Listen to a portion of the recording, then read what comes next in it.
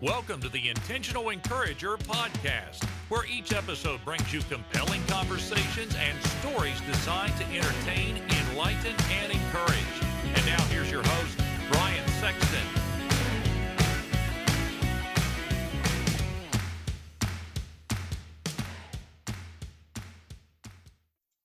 And welcome into the Intentional Encourager podcast. I'm your host, Brian Sexton. Thank you for joining us again today.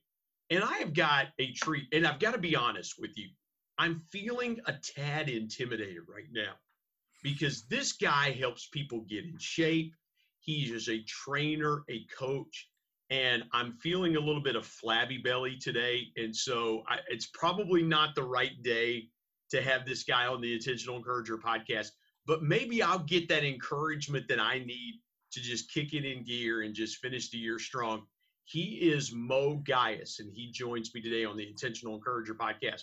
Mo, how you doing today, brother? Doing great, Brian. Thank you for having me. Mo, let me start here with this. Yeah. Everybody is talking about, and you're the right guy to ask this question, because I hear people talk about the COVID-15, where people are working from home and they're more sedentary, they're more stationary, they are sitting at a desk all day instead of maybe being up moving around in an office setting, or maybe as an outside salesperson, they're in and out of the vehicle and things like that. But this work from home environment has really changed that. What do you see the biggest problem with folks right now in that, hey, I'm not moving as much as I need to, I'm not doing as much as I need to? What's the common problem that triggers those types of behaviors? Yeah, totally. First of all, that's a great question to start with. Because for those of you listening, Brian didn't give me a list of questions, so this is going to be a lot of fun. So COVID-15, definitely a very real thing. And when COVID started back in March here in the US, you notice a lot of people feel all types of emotions about it, right? It was just like, oh man, like my gym is closed, I can't go to my work, I have to work from home. Most people didn't even have a home set up. So a lot of people went through a lot of different phases. Definitely the lack of activity. So gyms being closed, that was the only way most people got any activity in. Some of them, even if they did the bare minimum, it was still something, right? And then when COVID started, people also stopped going outside. So even less activity. And then on top of that, another bad thing was happening was now people were bored. So when boredom hits, a lot of people suppress that boredom with more food. So they start snacking more. So whatever snacks they have at home, they're going to eat that.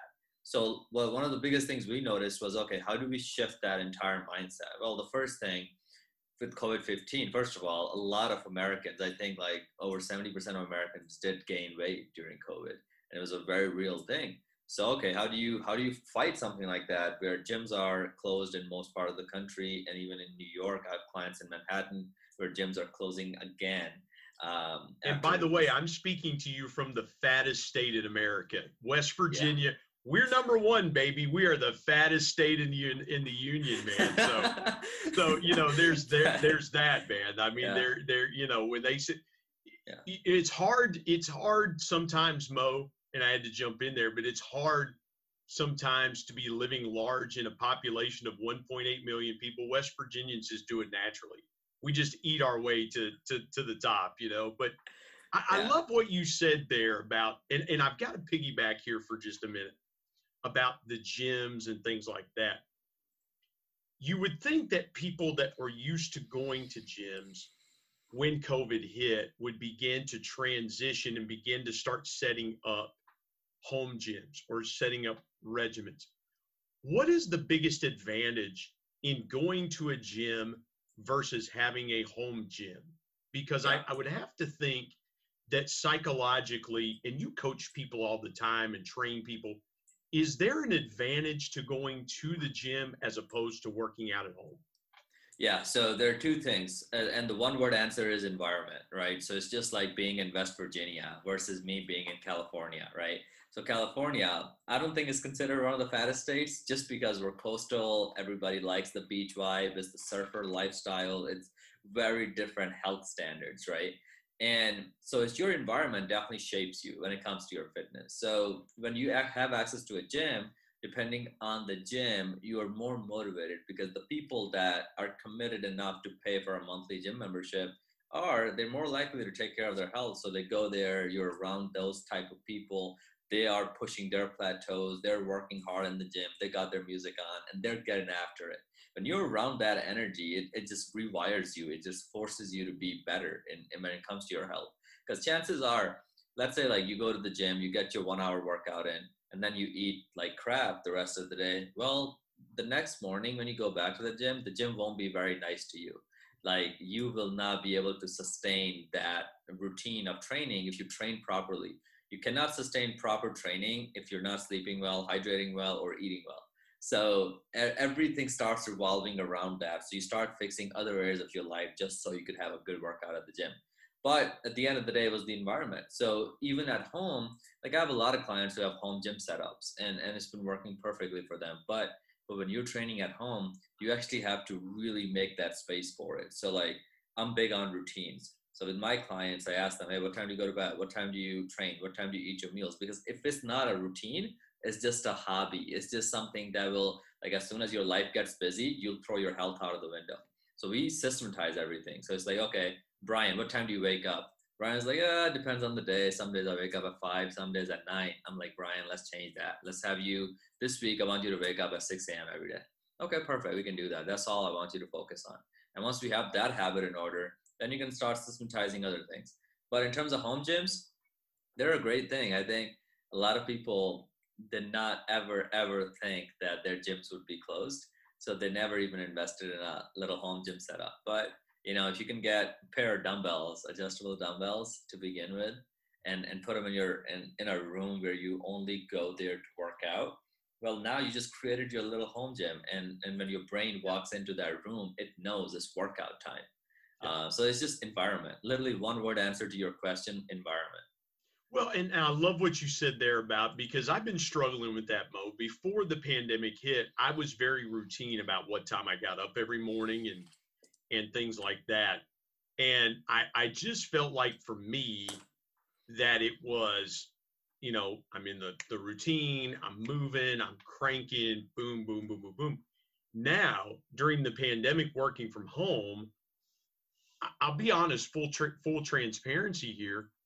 I'm all over the board when it comes to what time I wake up in the mornings. So I think that's a critical point that you hit, because there are some people that have to be regimented when working from home, and they go, well, I have to be on the clock at 8 o'clock.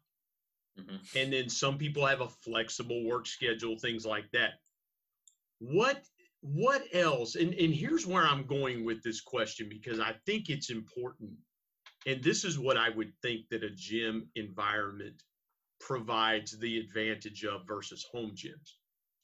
I would think that the going to the physical gym is not only I've paid for this membership, I'm going to use it, but it's also the other people that are there with you working out that you develop relationships with, that you meet from the gym, you have a relationship with them. And in some way, Mo, isn't there an accountability to going to the gym, not only with yourself and your checkbook, but also with other people? 100%. And I think accountability is so huge. So I'll tell you a little bit about accountability in my coaching. So training with the Titans, when COVID started, all of a sudden, I was even surprised, because all of a sudden, all of my clients did not have access to a gym. So now I was like, oh man, that's a new skill set that I have to learn, and learning to film video workouts, learning to do all kinds of stuff. But what was funny was that looking back, when we ran the numbers, realized like none of my clients, like the rate that they were losing weight before when the gyms were open to after, the rate continued. Like even with their limited home gym setup, we still got just as good results. And the biggest reason for that was accountability. So when COVID started, I doubled my touch points with my clients. So before, we could get away with just talking to them once a week, or if they ever have any questions. But now it was like, okay, twice a week we'll be on Zoom calls and talking and really keeping them accountable that, hey, the goal is still on, like the goal that you signed up for, the 30 pounds you wanted to lose, you wanted to be healthier, you wanted to be, there for your daughter's wedding, or you wanted to be there for your own wedding, whatever the goal was. Like accountability is huge. So when you go to a gym, and it also like, so here's where it gets weird, because there are different types of gyms. So if you are someone who used to play D1 college athlete, like a college sport, and you go to a gym that's not very inspiring, and you're around other people that are not there to really be athletes, they're just there to lose 10 pounds, you're not going to be very inspired. Yeah. So you gotta pick a gym wisely. You gotta, like, if you live in a town, for me, I traveled a lot, so I can generally like check out a gym and be like, yeah, this gym is not my type. So if you can realize that, that's amazing. And I think a lot of people either end up getting wrong gym memberships, or they just like go to one gym and they're like, yeah, I don't like the gym culture. It's too, like, I get bored in the gym. I need to do something outdoors. Whenever I hear people say that, I'm like, yeah, you haven't really found your gym.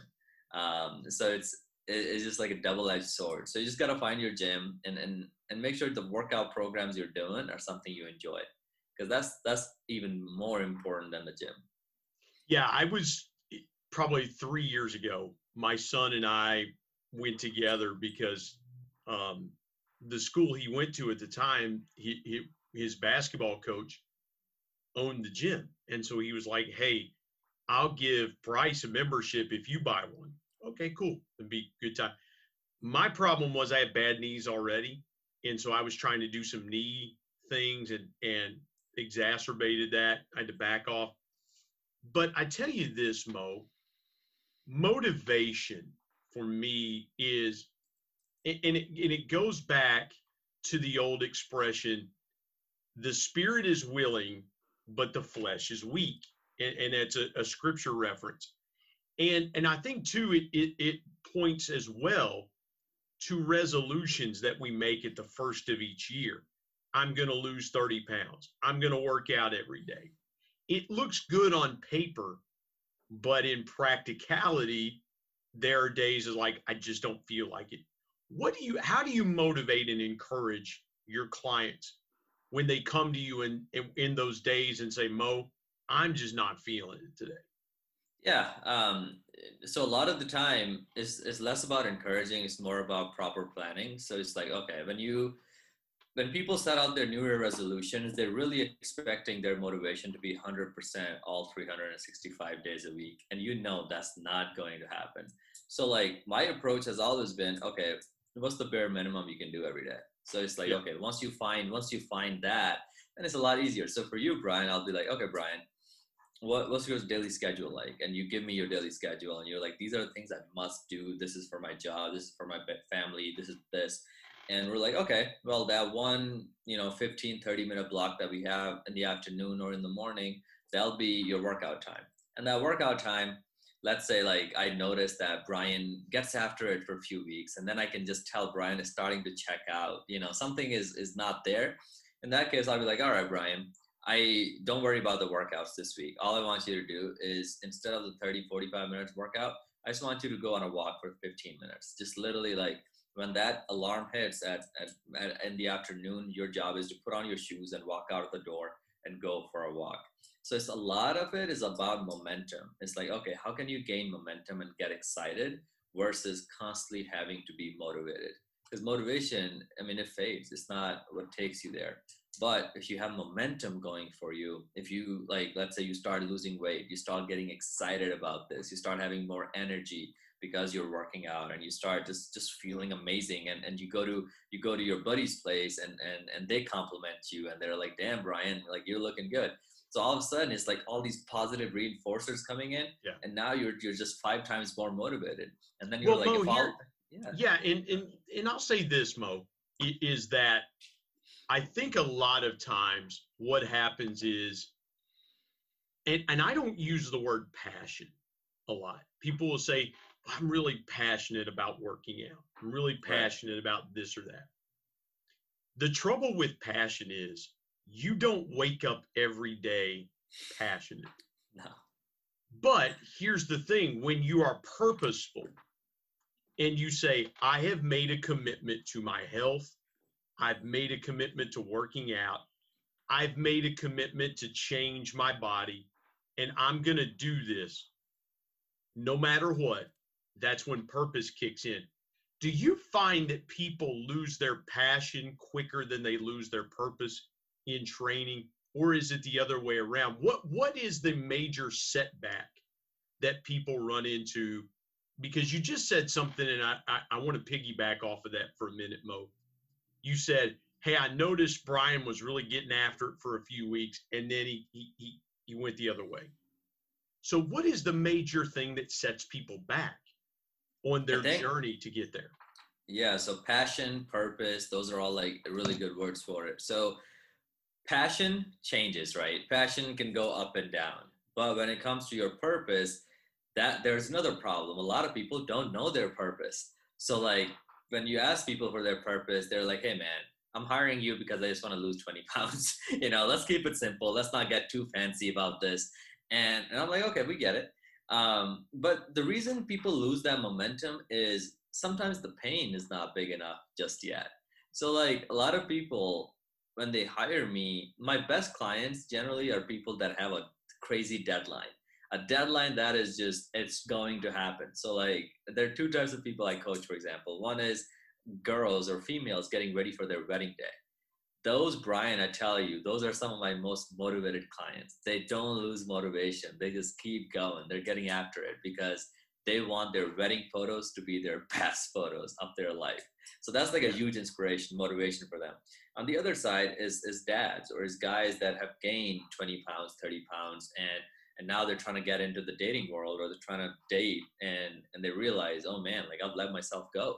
So all of a sudden, like there is enough motivation. There's enough reason to actually get after it. But at the same time, I think nothing trumps the fact that you just got to enjoy it. So one of the things that no one talks about when it comes to fitness is once you start getting healthier, it's even easier to just stay healthier because your body doesn't want to go the other way. So a lot of the time when you start eating healthy, you almost hate it when you eat unhealthy. But if you keep eating unhealthy, you hate it when you have to eat healthy. So it's just a habit. It's just literally a habit that once you switch those habits around, all of a sudden it's so much easier to sustain a healthy lifestyle. Like for me right now, it doesn't take motivation to train. It doesn't take motivation to eat healthy. It's just part of me. It's just part of my lifestyle. And I think those habits can be trained. You can really learn them. Yeah. Whereas genetics, metabolism, all those things they might be out of your control, but habits, which are the biggest factor, are in your control. And if you can train yourself for that, get help if you need to for accountability, I think you're all set. Well, people decide for different reasons, and I'm glad you brought that up, Mo, it's not always health that makes people decide, I'm going to change eating habits, I'm going to change body type, I'm going to change this or that. For me, 11 and a half years ago, I had gastric bypass surgery and lost 165 pounds. For me, it was a life or death situation because my doctor said, listen, you're probably going to have a heart attack if you continue at the current pace that you're on. I went the other way, man. I got really thin and I got unhealthily thin, if that's a proper word. I was unhealthy thin. And so I looked really good. And people say, oh my gosh, you lost a person. But I was like, yeah, but I'm thinner than I need to be. I'm like way thinner than I need to be because, my metabolism was overly ramped up because of taking in way less calories and really supercharging it that way. To do training correctly, what is the biggest thing that someone needs to have within them internally? Not to just begin, but to sustain, right? Because the biggest thing I would think is not beginning to do it, but it's the sustainability of it. Yeah, the biggest thing for that, and I'd love to expand more on the calories that you mentioned, but first let's answer the training question. So the biggest thing this is your interview, man. This is your podcast. We'll talk about whatever you want to. I love your questions. They're great. So the training part, the way to sustain it is to actually make it enjoyable. So like for us, one of the first things you notice with people that, you know, we all have friends that go to the gym and they like go to the gym. Like that's their thing. They every day, 5 days a week, or, you know, they're going to the gym. For those people, it's not the workout. They're actually excited about hitting certain milestones at the gym. Hey, Mo, let me jump in here a minute too, because I think you're on to something here that is really important. Is a lot of times for people as well too, what I've noticed is that it is either a talking point or a bragging point to say, I'm going to the gym. Like, look at me, look how awesome I am.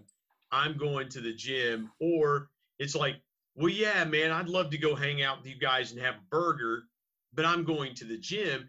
And it's to make yourself look better, not physically, but from a perspective standpoint of like, well, look at me, I'm going to the gym and doing that. It struck me that was what came to mind and struck me as you were saying what you were saying, because to me, I've heard both sides of the argument. Like, well, look at me, and now that we're in an Instagram, Snapchat society where people post pictures almost to build almost a false facade, if you will, of look at how great my life is because I'm doing these things. And in actuality, you're looking at him and going, dude, I don't really see any changes, any real 100%. physical changes. Yeah, and I think so there you'll always get people like that, right? People that are just in it to show off, right? But I think at the end of the day, if you look at training as a way to make yourself better, that's where it gets addicting. So when you walk into the gym and you have certain milestones to hit, so like you see, okay, today is leg day, for example, and you're like, okay, last week I squatted this much. This week I'll add 5 more pounds. Let's see if I can do it. So if you do it, all of a sudden that fear and anxiety turns into confidence, and you just keep repeating it. So all of a sudden now you go into the gym and you feel empowered. Or even when you miss that squat, for example, you still feel really good because you tried it. So all of a sudden now you take those skills. Like it's so common for my clients to go through the workouts, and all of a sudden they tell me they're more confident at work. So they go to their jobs as professionals, as speakers, as authors. They feel more confident because all of a sudden they're getting self-confidence, which is something you cannot buy with a gym membership, but it's something it's a part of it. You get more confident as you do work on yourself. So my point being on training, the way to sustain training is not with the same goal that got you started. You actually need different goals as you go through. So like when you get started with training, the goal is probably pretty like, vague or something pretty superficial, which is to lose 20 pounds. But as you sustain it, I've been training for, many years. So it's like the way you sustain it is you have different goals as you go through the program, and everything becomes more of a milestone. And then you realize to hit that milestone, I have to like do that type of training. And it's a very amazing thing because as you are doing it, you're so focused on the goal, but then your friends and your family, like I've inspired my mom and my dad and my family members to be more into health because they're in Michigan, and in Michigan, people are not generally as healthy as people in California. There's just less incentive, right? There's no beef. It's just different. And so like the way that you do that is you don't even think about doing it. You just do it because there's a goal. But when it comes to second point I was trying to make was calories. So you said when you reduce your calories too much, you went from being overweight to like really thin, and people saying like, hey, you look good, but deep down you felt like shit. So the whole reason that happens is what we call metabolic conditioning. So a lot of the time, Americans as a whole, if you look at it, we are really good at dieting, but we're really, really bad at keeping the weight off. So for example, I'll give you a little number. So 94% of Americans that go on diets, 89% of them gain the weight back plus more. So imagine this. So like you lost 10 pounds on this diet, but in a year from now, you have 15 more pounds on you. Like diets are not working for America, because if they were, we would not have the obesity epidemic we have right now. So the overall, I think, point being is like metabolic conditioning is not nice to us. So like if you start eating too little calories, your body adapts to that too little calories, and then it starts burning less and less calories. So all of a sudden, it's kind of like, look at it as a savings account or a bank account system where, like the lower your income goes, the more you get used to spending less and less and less. But that doesn't help you make more money. That doesn't help you improve your quality of life because you're just getting used to less and less and less. Same thing with your body. So it's definitely a double-edged sword. So a lot of the time, if I have a client that's too good at dieting, I tend to worry because I'm just like, this person is way too good at dieting and they're going to diet way too much and then their body will fight back. So you want to stay at the maintenance. Yeah. And for me, when I had the surgery, my doctor said, okay, you're going to consume 110 to 130 grams of protein a day. Mm-hmm. And so I was constantly inhaling protein to rebuild the new stomach that I had. And what happens is protein is denser than carbohydrates. So when you're used to eating carbohydrates, now I was full all the time, but I still had to pump more protein into me to help with that. And to me, that's how I just took weight off like incredibly fast. And here's the thing, Mo, I was thinking as you were talking there, and we'll pivot here in just a minute to share your story.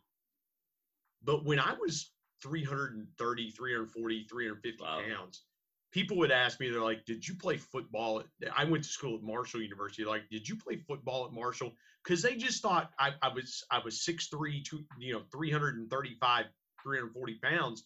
They thought I was an offensive lineman. And I was like, oh my, I may look like an offensive lineman, but I don't have near the strength those guys do. I have way more body fat than those guys do. I mean, NFL offensive linemen are specimen. I mean, they may be 330 pounds, but they probably have 8-9% body fat and a lot of muscle, just raw, powerful muscle. I wasn't carrying that around. So yeah, I wanted to throw that in. Let me pivot quickly to your story. And for those that'll watch this on YouTube, Mo's got a USA powerlifting medal behind him and some other trophies and things like that. So Mo, take us through your story as far back as you want to go from point A to point B, how you got from where you were to where you are. Yeah, so I was, I think I'll just start from my college days. So I was in college, and at that point, I've always had a passion for working out, but I just could never find a system that worked. So like we were saying, I just couldn't sustain it. I would go to the gym for a week, stop going for months, and then go back for a few more days, and I would just yo-yo my way through it. And it just never worked. And then I was studying software engineering and computational biology, which is pretty tough subject. So if you are studying that for your undergrad, you tend to neglect your health. And I think there was one semester I remember when I was telling my friend at the end of the finals, I was like, hey, I didn't go to the gym once this entire semester. And that's how like busy you get in life sometimes, and you forget about your health. So then the next time I was like, okay, the next semester came, I was like, you know what, I'm going to take this very seriously now. Because my mom was type 2 diabetic. I was like, this is not going to end well if I just keep living the same way. And so I started a soccer team in college, and I was playing an offense position. And I remember game 2, I tore my ACL. So like now which is a common soccer injury. Let me jump in there. I have a really good friend of mine that is in his mid 40s and had both ACLs torn, but played soccer, played a lot of pickup soccer, club soccer, things like that from his early 20s into his early 40s. And that happened to him, 2 ACL injuries. And so, 2 ACLs are no joke. So I had one, and I had to get it reconstructed. But I remember the pain, right? Having to like use crutches to walk around, and just you're just in pain. And then when you have the surgery, it's just like you kind of like can't move for a few days. So it's is your knee stronger now than it was pre? Because there's a lot of I hear with ACL surgeries, and the reason I'm asking is that I hear that the knee is actually stronger with the grafted ligament than it was previous as you strengthen it and you get it back. Because guys are coming back faster. Athletes are, the ACL injury used to be a 12 to 18 month injury before returning. Now guys are coming back 6, 9, and everybody's body's different. But is your knee stronger now than it was pre-injury? Totally. And I think, so the biggest reason guys are coming back fast is due to the allograft and all those options that we have there. So it used to be they would have to, take the graft out from your hamstring, and then there would be 2 incision points, and then now you have 2 wounds that are to be healed.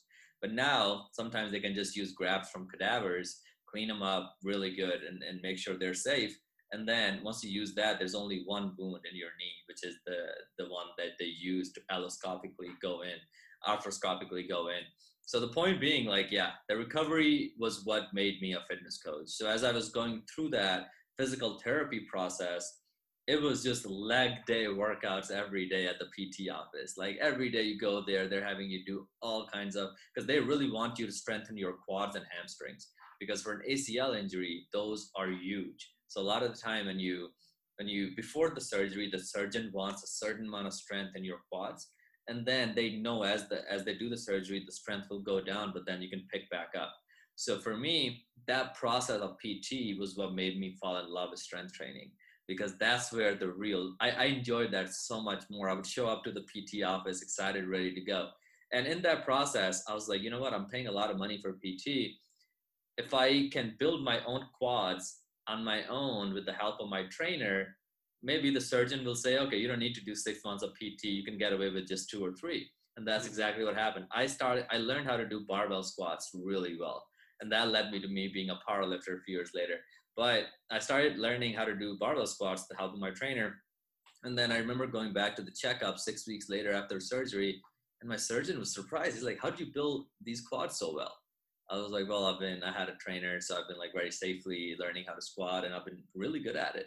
He goes, yeah, you know what? Come back next week. I don't think you need more PT. You should be good, but I want to see you next week. I come back next week. He's like, yeah, you're all set. How you feeling? I was like, feeling great. He goes, yeah, keep at it. So I fell in love with strength training in that process. And after that was the first day after my surgeon cleared me. I went back into the gym. I had a whole plan, the workout my trainer gave me. And Brian, that was the first day I knew I had just turned a professional in fitness, because I was like, this time I won't do it like the last times, because it was just the motivation was different.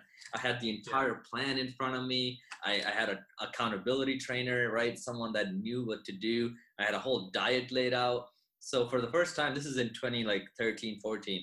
And I remember walking into the gym, I was just like, this time I'm going to make it. And yeah, 6 months later, or even less than that, I had 6-pack abs.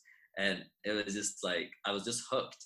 So after that, I've never looked back. But that was after college, I was working at 3M. Everybody knows 3M with the masks. I was in their healthcare division, and I traveled throughout the country, been to 46 states. And I was working with major hospitals on how to do software adoption. And then while doing that, I was traveling throughout the country. I kept getting fitness questions because I was a fitness model and competing on the side. And I was like, you know what, I need to do this because, why not? I can help a lot of people. So then I started learning the sales and the marketing and all. I got to ask you this. Yeah. I got to jump in here and ask you this. Was there ever a fear as you were going and strengthening your lower body to adjust to the ACL injury?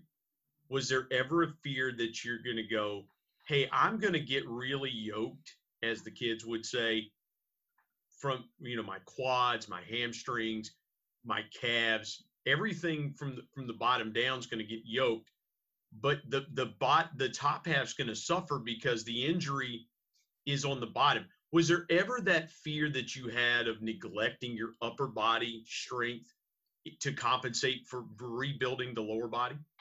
Yeah, a little bit, but I think I never paid much attention to it because I enjoyed it. I enjoyed training my legs a lot. So it was just like that became part of me. And I think when I started, I never was in it for superficial reasons. I really just wanted it to be for me. So when I would go to the gym, it was my quiet time. It was my therapy.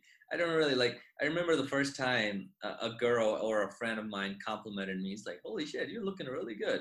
And I was like, dude, thank you. I was not expecting it because I was doing it for me. So it's just I went to the gym because I liked it. It was my time. It was my time to listen to my favorite music, get the workout done, walk out feeling happy, all those endorphins. But when other people start complimenting you, I think a lot of people start to get compliments. And you're getting compliments, now your training is being manipulated by what other people find sexy. So like if you enjoy training your legs, but people find abs to be sexier, so now you'll be spending more time training abs. And at the end of the day, it's not that juicy. Whereas if you're training for yourself, it's a different animal. So for me, I don't think I've ever feared it. No. Yeah. See, for me, when you look like this from the neck up, you just, it doesn't really matter what you work on, abs, arms, legs, doesn't really matter. So, hey, I've got to ask you in the few minutes we have left, I've got to ask you about the powerlifting thing. So you mentioned you got really good at barbell squats, and then which led you to the powerlifting. When you started transitioning into doing that, was there any kind of trepidation, like, okay, what am I getting myself into? Or was it an all-in mentality of like, man, I enjoy doing this, I got really good at it, this is just the natural next progression? Yeah, so what happened was I got into powerlifting to get ready for a physique show. So there was a period of time when I let myself go, even as a trainer. So as my business was growing, as my job was taking off, it was just like I was so busy, I neglected my own health. So I started getting fat. And what happened was I was at a conference and all of a sudden I was inspired. I was like, you know what, I need to get back in. So my plan was, okay, I have 6 months, and the first 3 months I'll train as a powerlifter and compete in a powerlifting event competition, and then the last 3 months I'll compete in LA Fit Expo and I'll get ready for a physique model show. That's exactly the plan, and that's exactly how it turned out. So the first 3 months, the training block, I hired my old coach back, and we literally trained as powerlifters. So it was just a very different style of training. You were doing a lot of low reps and you really focused on the big lifts. And then I competed in a powerlifting event, got first place, felt really good. Funny enough, my weight didn't go down, but my body looked completely different than 3 months ago. So strength has a funny way of changing your body composition. It just, when you are stronger, you just look different. So a lot of the time when you're holding on to a lot of fat, you're generally not strong.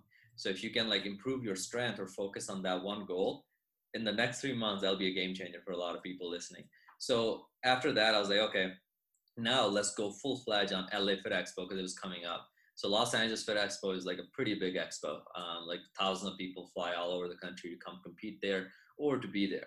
So for me, I was like, okay, I live in LA. I have to do this. So for me, it was just like, okay, I got to lean out. So I spent next 15 weeks or so after winning the powerlifting to compete in a physique show. And there I got 4th place, which was really good for LA Fit Expo. And I just remember thinking, okay, the plan really worked out. So for me, powerlifting and physique, they kind of go hand in hand, even though they're both very different, 2 different worlds. And I think in the long run, I enjoy physique more because I enjoy being leaner. It just feels good. It's like I can be more clear. And whereas with powerlifting, there's only one goal, and that is to push the most amount of weight possible. Whereas in physique, it's all inclusive. Yeah. I have tremendous respect for you. I've got a couple more questions, and I want to go here for just a minute. Take me through the biggest obstacle that you faced in your life. Was it tearing the ACL? Was it something else that you faced? And what was the biggest lesson you learned from it, Mo? Yeah, I think the biggest obstacle would be my family moved to the United States when I was in 8th grade. And the biggest obstacle being none of us knew English. So I had to learn how to speak English before my parents could, or like I had to be an adult of the family at the age of 13. It felt like. So when you're going to a job interview with your dad at the age of 13 to translate, you get to be very good at certain things because it's a necessity. So for me, those days, I don't think anything compares to those days in terms of like the obstacle difficulty, but they were also the best lessons of my life. Like I wouldn't take it back. What prompted your family to move to the United States? You were 13, and I've had people on this podcast that moved to the U.S. from other countries when they were 8, 9 years old. Yeah. You were a teenager when you moved to the United States. What was it that made your family move to America? It was better education. So we were, I mean, pretty well off, even in Pakistan, because no one who comes to America is poor generally. So like you have to like pay the ticket, you have to pay a lot of money to like get the whole legal process happen. So for us, it was just like they just wanted better education for us because they knew if I work hard, I can make it. And I think that was the biggest motivator when I look back on my parents' motivation. Even though they've had to work harder here than they do there in Pakistan, because here you have so many different bills to pay. Whereas over there, we own the house, we own the land, we owned. I mean, it's a very self-sufficient society. Whereas in US, literally, there's a bill for everything. Yeah. Like, there's a bill for electric, gas, telephone, like the lot rent, and then if your house is sitting on something, your mortgage. I mean, it's like Property taxes, the whole kit and caboodle. Man, I can't imagine that, but you guys have done well. You've done well, especially. Last question, I ask this on every podcast. What's your biggest piece of intentional encouragement for somebody out there going, Mo, I really want to change my life. I really want to change my health. I really want to reshape who I am physically because I think it'll reshape other parts of my life. What's your biggest piece of intentional encouragement for folks like that? Yeah. So before you overthink it, just start. So the biggest thing I tell people is to just start. And where do you start? Well, you don't worry about the diet. Don't worry about a lot of other things because you'll get too confused and you won't even start. Just focus on workouts or the training side of things. So whether that your workout is 15-minute walk, whether that workout is going in a gym membership, whatever it is for you, start with the exercise. Start with the exercise. Don't get too lost in nutrition and don't get too lost in all the other fancy things out there. Start with the basics. So a lot of the biggest problem I see with people lacking encouragement is they're really picturing building a Taj Mahal. So they see this like giant monumental goal they want to achieve, but what they forget is you just got to lay one brick a day. If you lay that one brick a day, in 3 months from now, 6 months from now, it'll compound and you'll have a Taj Mahal. But if you just keep focusing on the Taj Mahal, you lose the battle every time. So one day at a time, just literally start with a 15-minute a day exercise. And obviously I have a lot of free resources that if your listeners want access to them, I'll definitely give you the links. But overall, yeah, like just start. If you can get in momentum, you'll win. Mo, this has been a blast, man. I've so enjoyed your insight in the conversation we've had. Tell folks how they can connect with you, where they can connect with you. You mentioned some of those free resources. This is your opportunity to just share how folks can get connected with you. Yeah, totally. So I'm very active on Facebook and Instagram, or even on LinkedIn. So you just got to look up Mo Ghias. It's the same name for everything. So MOE. G as George, H as a horse, I as India, as an apple, as a Sam, Mo Ghias. And then if you want access to my free ebook, just go to bit.ly/coaching by Mo. And there you'll find a restaurant eating guide that we're giving out right now. So it'll teach you how, if you like eating out, how can you eat out without sabotaging your diet. So Mo Ghias, you can find me on Instagram, Facebook, and LinkedIn, or you can get the free resource at bit.ly/coaching by Mo. That's Mo Ghias, MOEGHIAS, Mo Ghias. You can also go to moghias.com and find him there. Mo, this has been a blast, man. Thank you for joining me today on the Intentional Encourager podcast. Thank you so much, Brian. I was honored to be here.